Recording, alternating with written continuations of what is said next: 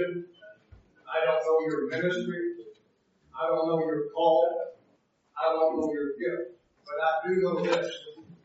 If you are called by God, if you are gifted by God, if you are a teacher or a preacher of the Word of God, and you are a pastor in the church of God, you have a responsibility to give yourself to several crucial, foundational realities.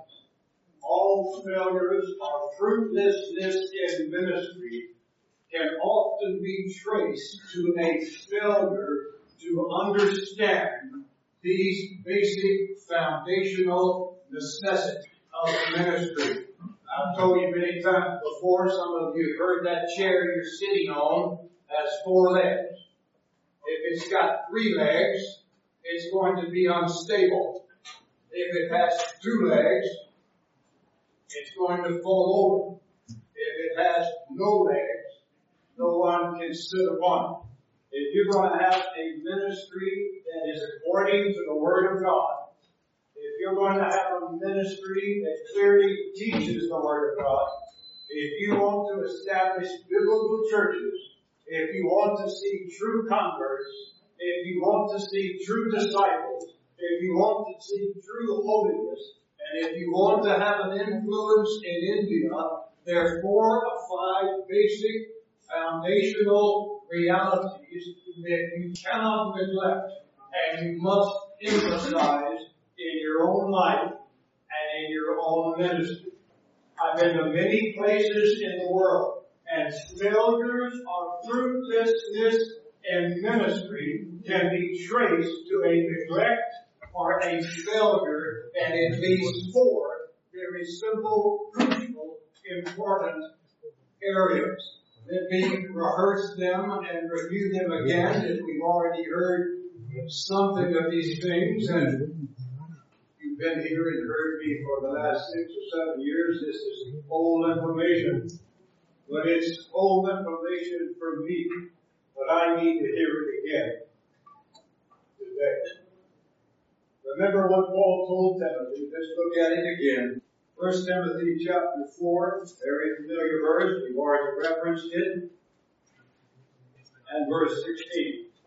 We have it up here on the banner. Paul is exhorting Timothy. Timothy is a young pastor in the church. In verses 11 and following, he's telling him very important things. Verse 12, he says you must be a good example. Verse 13, he says you must exercise a ministry of preaching and teaching the Word of God. Verse 14, you're not to neglect your gift. You are to develop it and cause it to grow. Verse 15, you're to work hard, pay a price, not be lazy, and make every sacrifice necessary to serve the God. And then in verse 16, he says there's 2 things that you are to give special attention to. And if you do so, it will have 2 results. Look at the verse, very familiar. He says, pay close attention. That is, make it your priority, give it your diligence, your highest calling, your first responsibility, he says, are these 2 things. What is the first thing he mentioned? Your life. Are you truly converted? Are you totally committed? Do you have a close walk with God? Are you living in the secret place with God? Are you a good example? Are you growing in your understanding of the Word of God? Systematic theology, biblical theology, historical theology. When we say predestination, when we say foreknowledge, when we say election, when we say justification, when we say sanctification, when we say adoption, when we talk about the church, when we talk about pastor, when we talk about the responsibility of the church, do you know what those terms mean? Do you understand it in your head? Do you believe it in your heart? Can you find it in the Word of God? And can you clearly and plainly teach truth to others? Pay close attention to yourself, your life, your example, your testimony, and your character. That's the first thing, the most important thing. And number 2, and it'll produce 2 results. What are the 2 results? Look what the verse says. Number 1, save yourself. You'll get to heaven. And number 2, Say those that hear you. You need to burn that verse in your brain. Your highest priority, your greatest responsibility, your highest calling, your number one purpose in life is to know God, to walk with God, to have fellowship with God, and to glorify God. And number two, to deepen an understanding of the Word of God. Some men have right doctrine, but they don't have a consistent life, and their testimony is weak. Some men have a good life, and they're very sincere, but they don't understand right doctrine, and their influence is weak. Your life, your character, your testimony, your family, your life is to be an example and is to be a witness to the church and to the world. You preach with your lips, and you show. Third priority is to be able to properly interpret and clearly communicate the Word of God. 2 Timothy, you remember what Paul told Timothy, verse 15. Be diligent to present yourself approved of God, a worker who does not need to be ashamed, handling accurately the Word of God. Listen carefully. Many men have a good life, and they have good doctrine, but they do not know how to clearly communicate. Are you called to preach? Do you have a gift of preaching? Do you have an anointing to preach? Have God put blessing on your ministry? Your responsibility is to grow in your ability to clearly understand and properly, simply, clearly communicate the Word of God. Whether you're talking to a child or whether you're talking to some PhD at Papa or Daddy, your responsibility is to clearly communicate the Word of God with an accurate interpretation, explanation, and application. Your life, your doctrine, and your preaching are your priorities. And number 4, your church leadership and your pastoral ministry. Remember what Paul told Timothy in 1 Timothy chapter 3 and verse 15. In case I am delayed, I write so that you will know how one ought or must conduct himself, which is the church of the living God, the pillar and support of the truth. If you are called of God to be a pastor, you must have a gift to preach. You must have some gift of leadership. You must understand the nature of the biblical church, the ministry of the biblical church, the goal of the biblical church, the order of the biblical church, the authority of the biblical church, the leadership in the biblical church, the qualification for the leadership in the biblical church, and the responsibilities of members in the church of God. It is God's house, and it must be run according to God's Word. And if you are a pastor and a leader in the church, you have a responsibility to exercise a ministry of servant shepherding and of pronounced leadership as you teach the Word of God and as you lead the people of God. Life, doctrine, preaching, leadership. Most failures in ministry come about as a result of ignorance of or neglect of those things. You're to be growing in your own character. You're to be growing in your understanding of the Word of God. You're to be developing and exercising your spiritual gift, asking for the grace and help of God. And you must be willing to work hard and pay any price. And you must understand what is the purpose, the nature, the goal of the church, and how to encourage and move people in that direction. What is our goal? Our goal is the glory of God in and through the church of God, establishing the worship of God, edifying the people of God, and propagating the gospel of God. And if you are a pastor and a leader in the church, you lead by your words and you lead by your example. If you say one thing and do another thing, the people will be confused and they will not be able to follow. What you say and what you do must be the same thing. You tell men to love your wife as Christ loved the church, and you don't love your wife as Christ loved the church. You tell men to teach and discipline their children, but you don't teach and discipline your own children. You tell the people not to love money, but you love money. You tell people not to be angry, but you yourself are an angry man. Listen carefully. How do you influence people?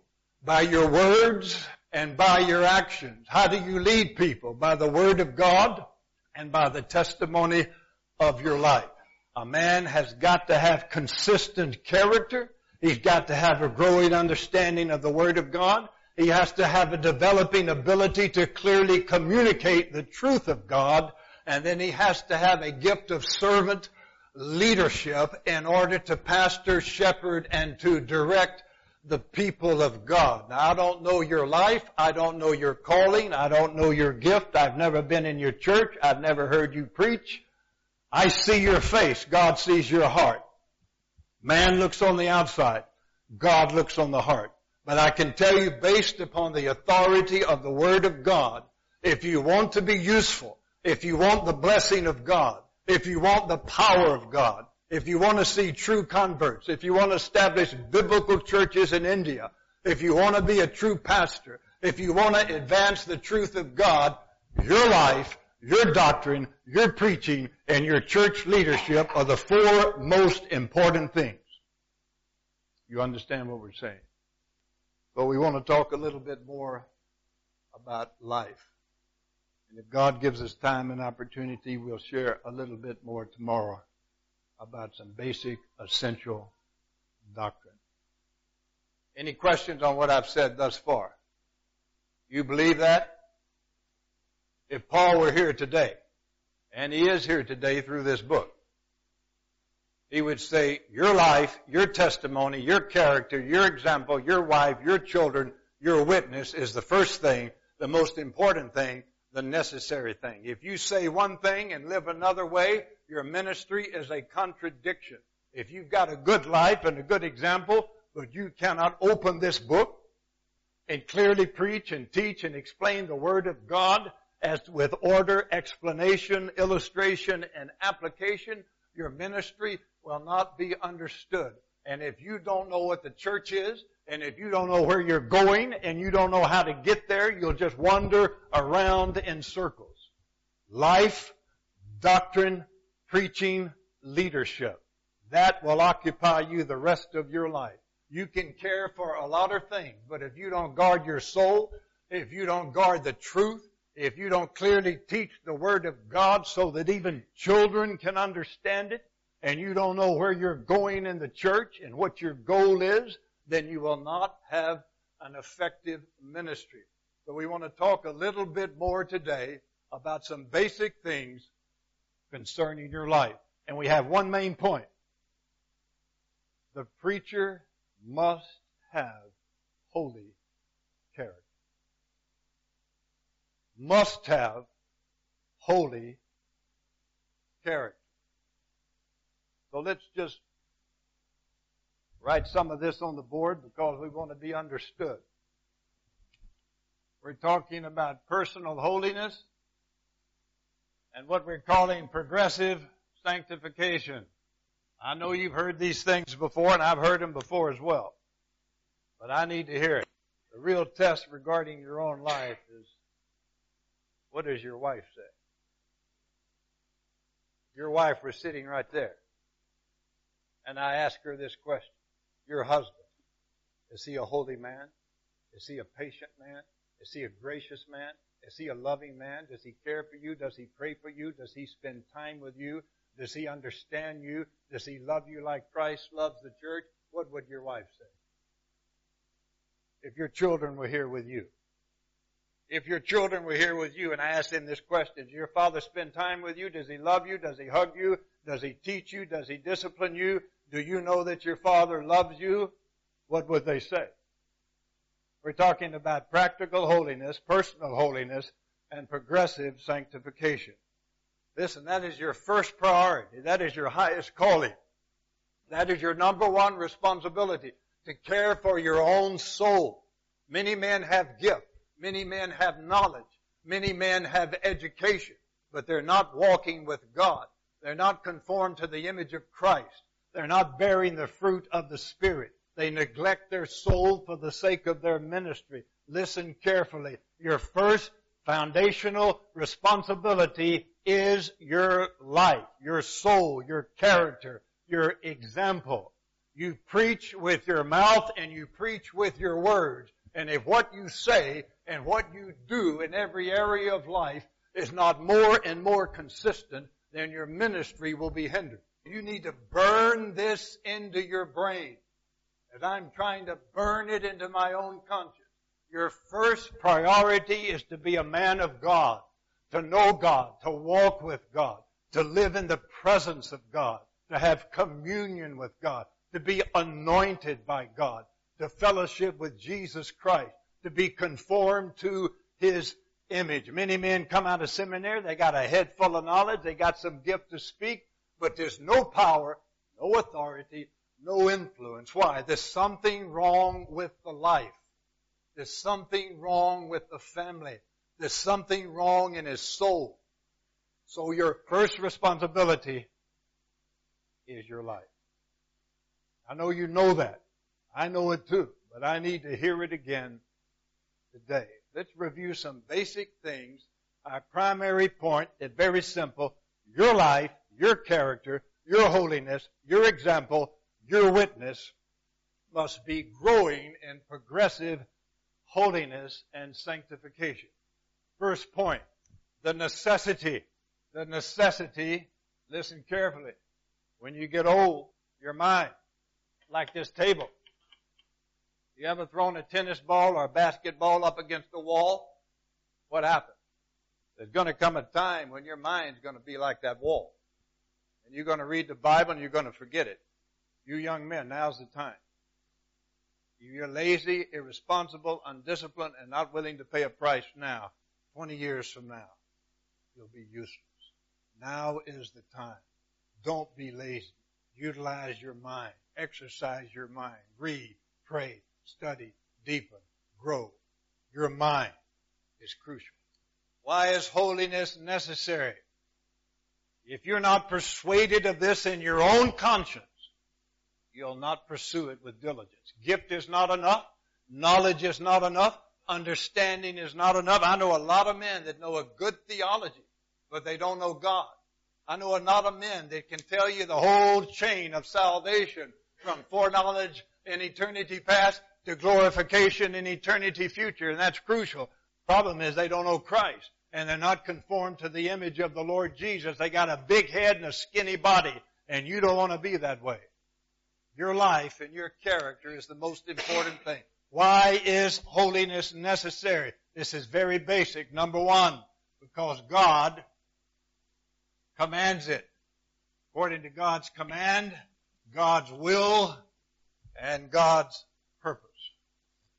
Let's just look at a few verses here. Now, because our time is short and our subject is big, we'll have to approach this topically by looking at some basic verses and by surveying these things in a quick manner, but we want them to be impressed upon our mind and upon our heart. First of all, remember what Peter said, 1 Peter chapter 1. Let's look at it very quickly, but usefully. We're trying to answer this question. Why is your personal holiness a high priority and your first responsibility? Number one, because God commands it. 1 Peter and chapter 1, very familiar verse. Notice what he says, beginning in verse 14. As obedient children, do not be conformed to the former lust, which are yours in your ignorance, but like the Holy One who called you, be holy yourselves in all your behavior. For it is written, and he quotes Leviticus here, that he first spoke to the people of God, calling them out of Egypt, setting them apart, putting his love upon them. You are to be holy, for I am holy. How does he characterize them? Verse 14, as children born of the Spirit of God, who are characterized by what characteristic? Obedient children. that means what? It means avoiding that which is sinful, and it means pursuing that which is righteous. Like the Holy One who called you, be holy. Notice what it says, in all your behavior, not just on Sunday morning, not just here, but in your home, in your heart, with your wife, with your children, in your conscience, and in your life. Every part of your life is to be growing in practical holiness. Why? Because notice the one who called you, he is holy. He calls you with a holy calling, and he calls you to a holy life in all your behavior. So the first reason we are to pursue holiness is our responsibility is because the God that made us, the God that created us, the God that gave us new life by the Spirit of God, who brought us into his family, his purpose for our life is not just that we be saved and go to heaven when we die, but that we grow in progressive holiness while we're on this world. God called you, command you to be holy. Number two, it's the will of God. You know the verse, 1 Thessalonians and chapter 4. We read it earlier. Let's look at it very quickly. Now we're surveying these verses, but we don't want our speed here to cause us to think lightly about what we're saying. 1 Thessalonians and chapter 4. Paul says this, finally, brethren, verse 1, exhort and request you in the Lord Jesus as you receive to us how you ought to walk and please God, that you do walk, excel still more. For you know what commandments we gave you by the authority of Christ. For this, verse 3, is the will of God, your sanctification. The first foundational question in regard to what is the will of God for my life is not who I will marry, where I will go, what should I preach, what ministry should I have.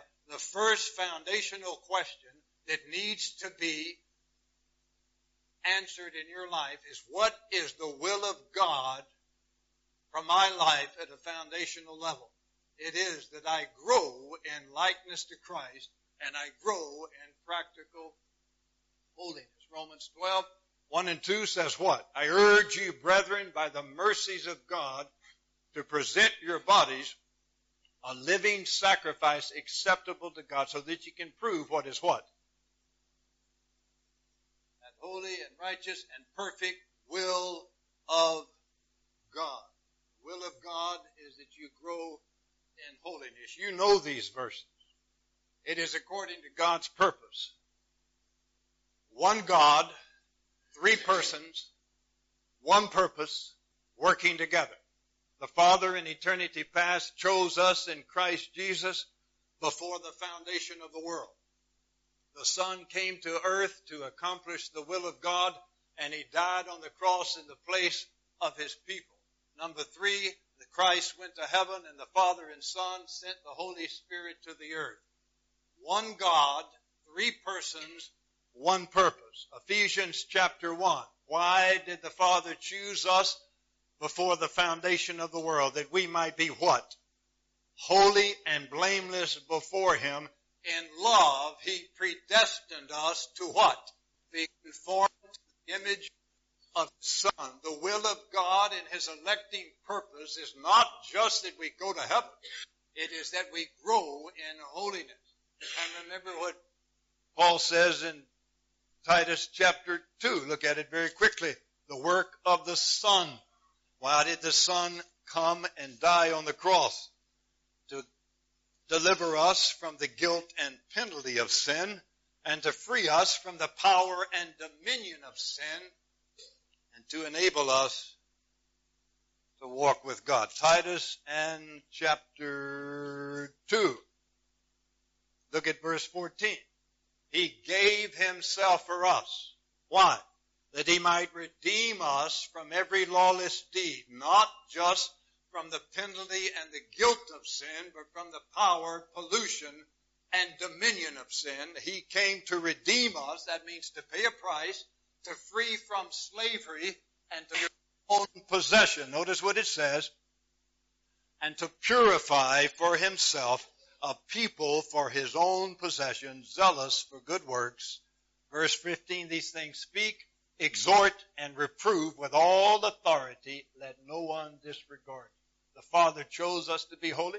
The Son gave his life to redeem us, not just from the penalty of sin, but to free us from the power of sin and to cleanse us from the pollution of sin. That is redemption. And the Holy Spirit comes to regenerate us, to give us new life, and to enable us by his power to mortify and to put to death the deeds of the body. Look at 1 Peter very quickly. Now we're surveying these verses. You're already familiar with them. Stay with us here as we move quickly. 1 Peter chapter 1 verse 2. It says, you are chosen according to the foreknowledge of God the Father by the sanctifying work of the Holy Spirit to obey Jesus Christ and to be sprinkled with his blood. Three persons, one purpose. The Father chose us, the Son redeemed us and sprinkled us with his blood, and the Holy Spirit sanctifies us that we might grow in conformity to and obedience to Jesus Christ. Now burn this into your brain. God chose you to be holy. Christ died that you grow in holiness. The Spirit came not only to give you life, but to enable you by his power to walk in newness of life. Why is holiness necessary? God commands it. It's according to his will, and it's the purpose of the triune God in your salvation. Not just to get you to heaven, but to get you there in a holy frame. Any questions on that point? You believe that? Number 2, why is holiness necessary? Listen carefully. It's the only way to heaven. It's the only way to heaven. Let's write that down. It's the only way to heaven. You're familiar with the verses. Let's start with Hebrews chapter 12. You know the verse. And verse 14. Look at it quickly. The writer of Hebrews says that we are to pursue 2 things. Look at it. What's the first thing we're to pursue? Peace with all men. We're to seek the unity of the church. What's the second thing we're to pursue? Holiness. Now the Bible talks about a definitive sanctification or a positional holiness, a practical or progressive sanctification or holiness, or a final sanctification or perfect holiness. You understand that? We'll talk about that more in a moment. But which one is he talking about here? Definitive or positional holiness, practical, progressive holiness, or final glorification and holiness? Pursue holiness. Practical, personal, progressive holiness from the time we're converted until the time we're glorified is something that is to be pursued. Now, what does the Bible say here that without that, what will happen? Without holiness, no one will see the Lord. Now, does he mean our holiness saves us? What does he mean? If a man is truly converted, if he's been born again by the Spirit of God, he's a new creature in Jesus Christ, and his life will progressively grow over time into the likeness and image of Jesus Christ. And if there is no fruit on the tree, there has been no root in the ground. If there's no superstructure built, the foundation is not there. One is the root, the other is the fruit. True conversion, being regenerate, ushers in a transformed and changed life over time. I remember what Jesus said. Is it in Matthew chapter 7? Straight is the gate and narrow is the way that leads to eternal life. Is that chapter 7? If you want to get to heaven, you've got to go through the right gate and you've got to walk the right road. You understand what he's saying? Straight is the gate and narrow is the way that leads to eternal life. What is the gate of salvation? Jesus said, I am the door. If anyone enters through me, he will have life. He said, I am the way, I am the truth, I am the life. We enter into the gate of salvation by repentance toward God and faith in the Lord Jesus Christ. Once you step through the gate, There's one road that leads to heaven. What is that road? It's the road of obedience. It's the road of holiness. It's the road of practical sanctification and growth. Now, if you've got a man in your church and he says, well, I've been through the gate, I believe in Jesus, my sins are forgiven, but he's walking the broad way, what would you say to him? Examine yourself. If you've really been through the narrow gate, you will walk the straight way. Now, sometimes it's 3 steps forward and 2 steps back. Sometimes we fall down. Sometimes we limp along. Sometimes we fall in a ditch. But the true child of God will persevere down the path of progressive, practical holiness as the evidence and consequence of true conversion.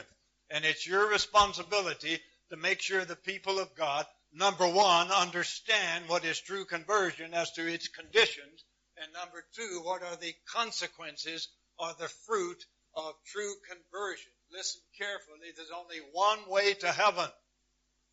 It's not a broad way. It's not a wide way. It's not according to a man's own opinion.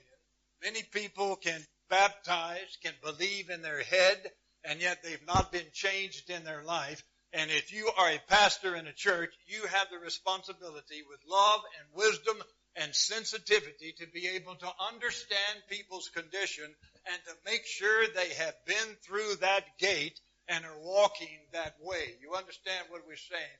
This is the only way to heaven. We're not saying your holiness, your righteousness, or your obedience saves you. What do we say? If you are saved, you will grow in holiness, righteousness, and obedience. Now, it's characterized by all kinds of experience, all kinds of ups and downs and ins and outs. But if a man had been truly converted, he's a new creature. God gives him a new mind, a new heart, a new will, and a new purpose. And he begins to slowly but surely walk in the way of holiness. If there's no fruit on the tree, there is no root in the soul. If he's not walking the highway of holiness, he's not been through the gate of salvation. Let me say it one more time.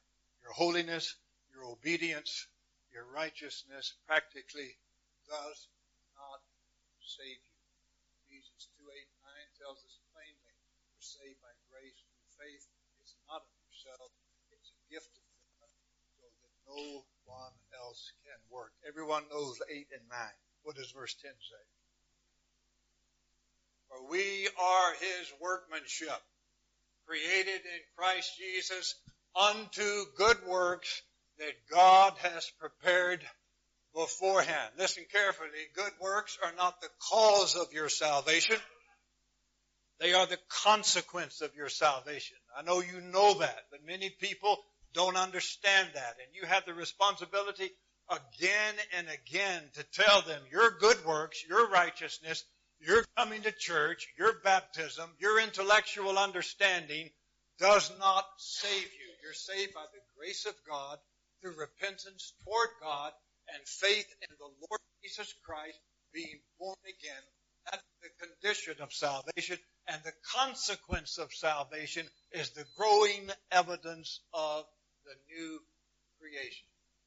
You understand what we're saying? We're not saying your holiness saves you. We're saying if you are saved, you will progress down the highway of holiness toward heaven. There's one way to heaven. It's through the gate and the narrow way. Any questions on that?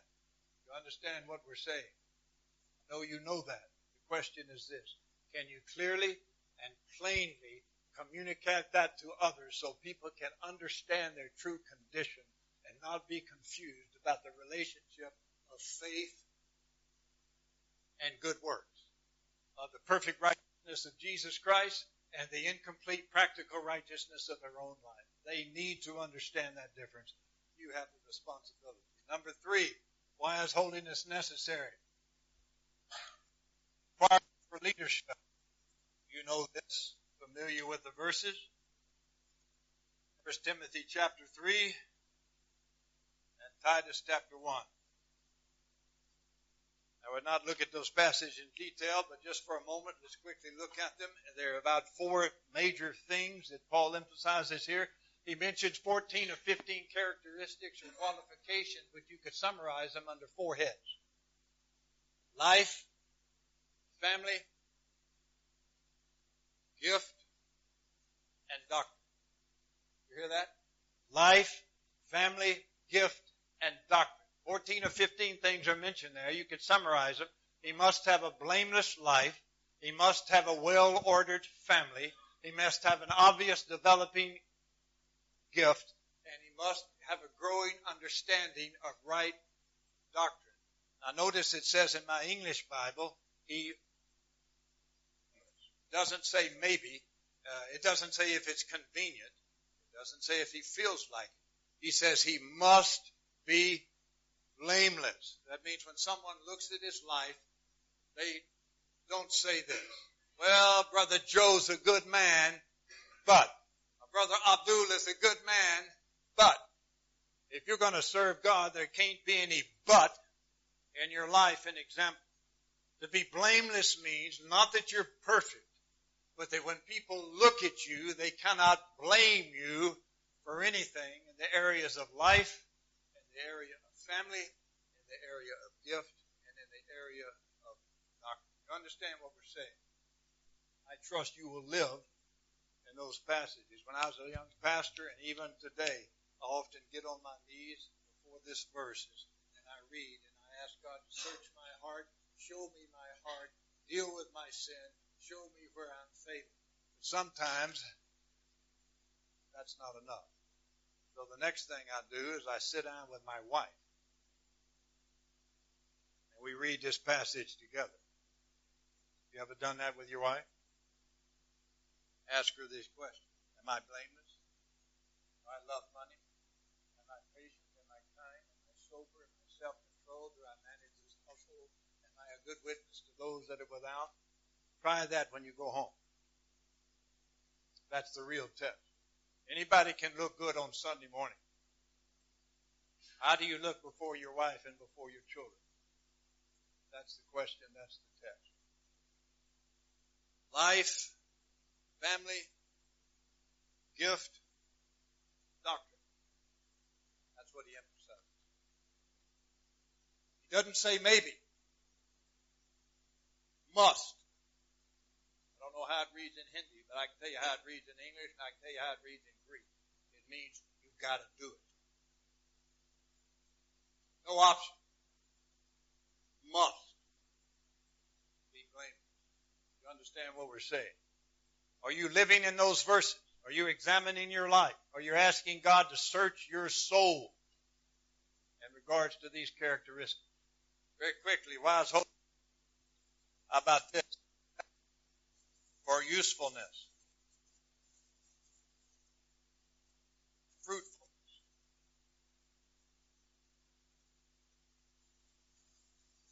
Now, this is all very simple. You never outgrow the necessity of searching your heart and dealing with your soul regarding these things. 2 Timothy chapter 2. Very familiar verses. Paul uses an illustration. 2 Timothy chapter 2, you're very familiar with it. Now in a large house, verse 20, chapter 2, verse 20, you know the illustration. In a large house, there are not only gold and silver vessels, but also vessels of wood and of earthenware. You see the verse 20. Some for honor and some for dishonor. Therefore, if a man cleanses himself from these things, it will produce 4 results. And what are the 4 results? Look at it. Number 1, he'll be a vessel of honor. You see that? Number 2, he'll be sanctified. I'm reading from the English. Number 3, he'll be useful to the master. You see that? And number 4, he will be prepared for every good work. Let me ask you a question. What is the relationship between personal holiness and practical usefulness? What's the relationship? What's he saying here? The church is the house of God. Christ is the master of the house. All believers, especially the ministers and preachers, are the vessels. If you want to be used by God, the vessel must be clean. As I've told you many times, if I came to your house and you offered me some tea, and I picked up the cup and I began to drink it, and I looked inside of it and a bunch of bugs in there and a bunch of dirt, I would not want to drink it. Or if you take a dirty glass or a dirty cup and you put pure water in it, what will happen to the water? It will become dirty. Listen carefully. Jesus said, you Pharisees are like whitewashed tombs. You Pharisees are like empty graves that outwardly look good, but inwardly are full of dead men's bones. Listen carefully. A holy man's first concern is his inward condition. A holy man's first concern is his inward condition. Jesus said, clean the inside of the cup and then the outside. If you want to be a vessel that is used by God, if you want to be sanctified and set apart, useful to the master, woman goes to her board to pick out a cup to serve tea to her friends. She picks one up and she looks at it. It's full of bugs and dirt. She either washes it out or puts it back, right? She finds one that is clean. Christ is the master of the house, and he will take your life, and the main concern is the inside of the cup. And if the inside is clean, he will be pleased to fill you with his Holy Spirit, and from you, through the Word of God, living water coming out unpolluted by your life will have an influence on other people. You understand what we're saying? 2 Peter, look quickly. We're talking about the necessity of holiness. I trust you already understand and believe these things. But listen carefully. Many men have gift. Many men have knowledge. Many men have education. Many men have a big seminary degree. Many men go to training classes. But they're not growing in practical holiness. 2 Peter chapter 1, look quickly. Now verse 5, for this reason apply all diligence. To your faith supply moral excellence. Your moral excellence, knowledge. Verse 6, in your knowledge, self-control. Your self-control, perseverance. And in your perseverance, godliness. Godliness, verse 7, brotherly kindness. And in your brotherly kindness, look at love, he says. Now notice carefully verse 8. What does he say? If these qualities are yours and increasing, what will be the result? If you don't have these qualities, what does he say? You'll be useless and unfruitful. If you do have these qualities, you will be useful, you will be fruitful. This is very plain and very simple. Listen carefully. You can go to seminary, you can get a PhD, you can know good theology, you can tell me a lecture in theology, but your life and your ministry, you stand up to speak and your word will come out of your mouth and go right over the edge of the pulpit and fall right to the ground. And it has no influence on people's mind, heart, will, and conscience. What's the problem? Is the problem in the Word of God? What's the problem? There's something wrong here. Jesus said, keep the inside of the cup clean, and the result will be increased usefulness and fruitfulness. Many young men think, well, I've got a big gift. I've got a PhD. I know high theology. But their life is not growing in practical holiness. You understand what we're saying? It's very simple. Very important. Any questions on that point? Is education enough? Is gift enough? Is knowledge enough? Is zeal enough? That's important. But if the foundation is not there regarding growing practical holiness in your life within and without, all that stuff is useless. It's like stacking a bunch of wood on an altar, but there's no fire to fall upon it and ignite it and give heat.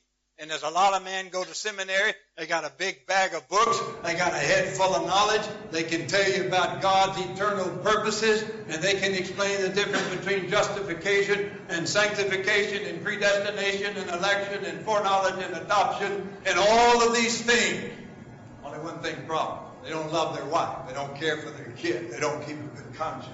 They don't walk with God. All the knowledge in the world will not make you useful and unless you're not growing in holiness.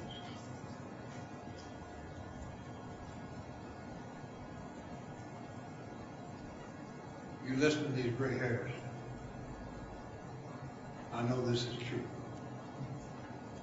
India's greatest need and your church's greatest need is your own holy life.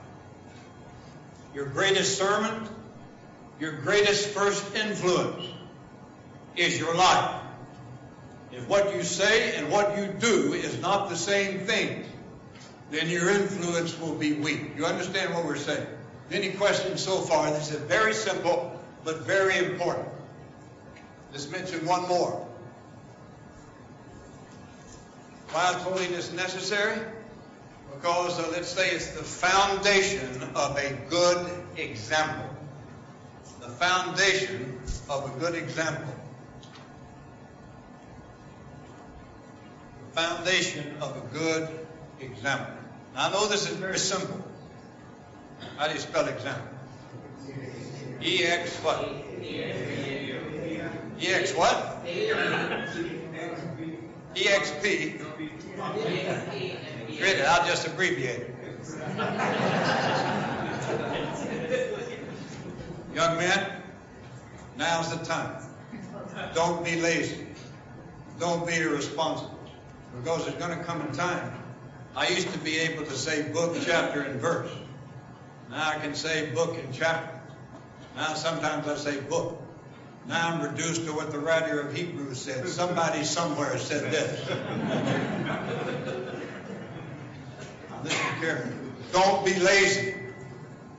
You got one life, one book, one soul, one mind, one ministry, one stewardship, and one day you'll give an account. Because one day when you're about 70 years old, your mind's going to be gone. And you won't even be able to spell properly, much less remember verses.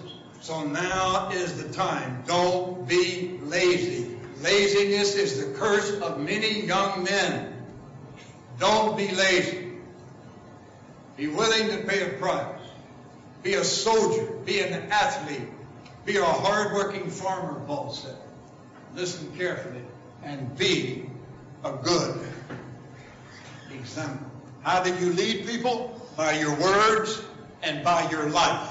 How did Jesus teach people? How did Jesus influence people? By his words and by his life. You call me teacher and Lord, and so I am, but I gave you an example that you should follow. How did Paul influence Timothy and Titus? By his words and by his life. Let's look at several verses. You're familiar with them. The importance of a good example. Listen carefully. You can have the best, highest, and most glorious theology in all the world. But if there's something wrong with your life, you won't have an influence. 1 Corinthians, you know the verse. Chapter 11, verse 1. Be imitators of me as I am of Christ. Every preacher called of God with humility and brokenness of heart ought to be and must be able to say those words. Can you say those words to the people in your church? Look at my life, look at my family, look at my wife, look at my children, look at my money, look at my testimony. Follow me as I follow Christ. How do you influence people? By your words and by your example. If a man has good words, high theology, but a bad example, he contradicts what he's saying. You understand what we're saying? Look in the book of Philippians, chapter 3, and verse 17. Familiar words. Brethren, join in following my example, and observe those who walk according to the pattern you have in us. Paul said, follow my example. Preacher must be able to say that. Chapter 4, look quickly. Philippians chapter 4. Very profound words in chapter 4 and verse 9. He mentions 4 things by way of influence. What does he say? Verse 9. The things you have learned and received and heard. And what's the last thing he says? Seen in me, do these things. Now the first three things have to do with what Paul teaches. You understand what we're saying? He said, you've heard what I've said, you receive what I've said, you've learned what I've said, but he said, look at my life. How do you influence people? By your example. Very quickly, 1 Timothy. 1 Timothy in chapter 4, especially to young men. Notice verse 12. Let no one look down on your youthfulness, but rather in speech, chapter 4, verse 12, conduct, love, faith, and purity, show yourself an example of those that believe. What did Jesus say to the disciples about the Pharisees? Do what they say, but what? Don't do what they do. People cannot say that much. You do what I say, you do what I do. And even as a young man, you can be an example to older people. Notice what he says, in what we say, how we live, how we love, what we believe, and the purity and sanctity of our life is to be an example in every area. Listen carefully. You can't get that in seminary. You can't get that in this class. You can't buy a book on this. You can't read about it and all of a sudden something happens. You've got to live in the secret presence of God and behold the glory of God in the face of Jesus Christ and be transformed into that same image from glory unto glory. Very quickly. Brother, are we finished? We're past time, right? Now let me, just a couple more verses. 2 Timothy. Chapter 3 and verse 10. Paul's talking to Timothy. What does he say? Now you followed my teaching, but that's not enough. What else does he say? My conduct, my faith, my patience, my love, my perseverance. And verse 11, my persecutions and my suffering. Paul influenced Timothy by his life and by his example. If you're going to be a preacher, if you're going to be a pastor, if you're going to serve in the church, you must be able to say those words with a good conscience before God, before your wife, before your children, and before the people of God. You must be able to say those words. You understand what we're saying? One other verse. 1 Peter, chapter 5, very familiar verses. We're talking about the necessity of holiness as being the foundation for a good example. Why is an example important? Because you influence people and you lead people in two ways. How are those two ways? Your word and your example. Your teaching and your testimony. That's how you influence people. Here in 1 Peter, he's talking to the leaders of the church. And what does he say? Verse 2, what's their responsibility? Shepherd the flock of God among you. You exercise leadership, oversight, not under fleshly compulsion, but freely by the grace of God. Not for gain, not from money, not for face, not for glory, not to get anything from man, but with eagerness. Notice verse 3, how do you lead them? You don't stand behind them as we heard this morning with a whip and beat them. Not lording it over them, but proving to be an example to the flock. You lead people by your words, your exhortation, your teaching, your example, your life, your testimony, and your witness. And listen carefully, we're trying to answer one simple question right now. Why is personal holiness and growing practical sanctification the most important thing in the life of the preacher? It's because, do you want to obey God? Do you want to go to heaven? Do you want to be a leader? Do you want to be fruitful? Do you want to be a good example? Education is not enough. Gift is not enough. Zeal is not enough. Theology is not enough. The first thing, foundational thing, and the most important thing is your own growing practical holiness. Any questions? You believe that? You really believe it?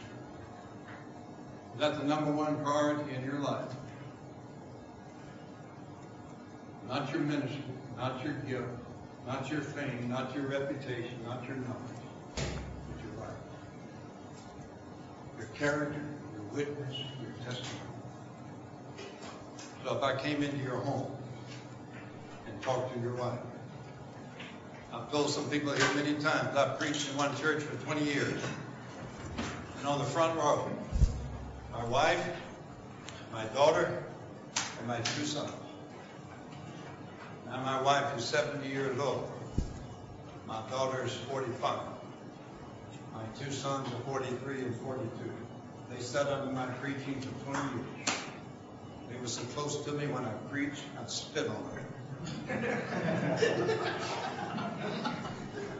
They were like this. And listen carefully. If I was a hypocrite, they would know it. You hear me? If I was a hypocrite, they would know it. And if my wife and 3 children were sitting here today, and you asked them this question, your husband, your father, was he a godly man? Did he love you? Did he care for you? Did he teach you? Did he discipline you? Did he spend time with you? Did he walk within his own house in the integrity of his heart? Did he love you as Christ loved the church? Did he live with you in an understanding way? This is what they would say. My husband and my father, he wasn't perfect. We saw his sin. But he was striving to grow in holiness. And what he preached publicly is what he tried to live private. Men, your first priority, your greatest responsibility is your life. Your character, your testimony, your talent, your heart, your mind, your will,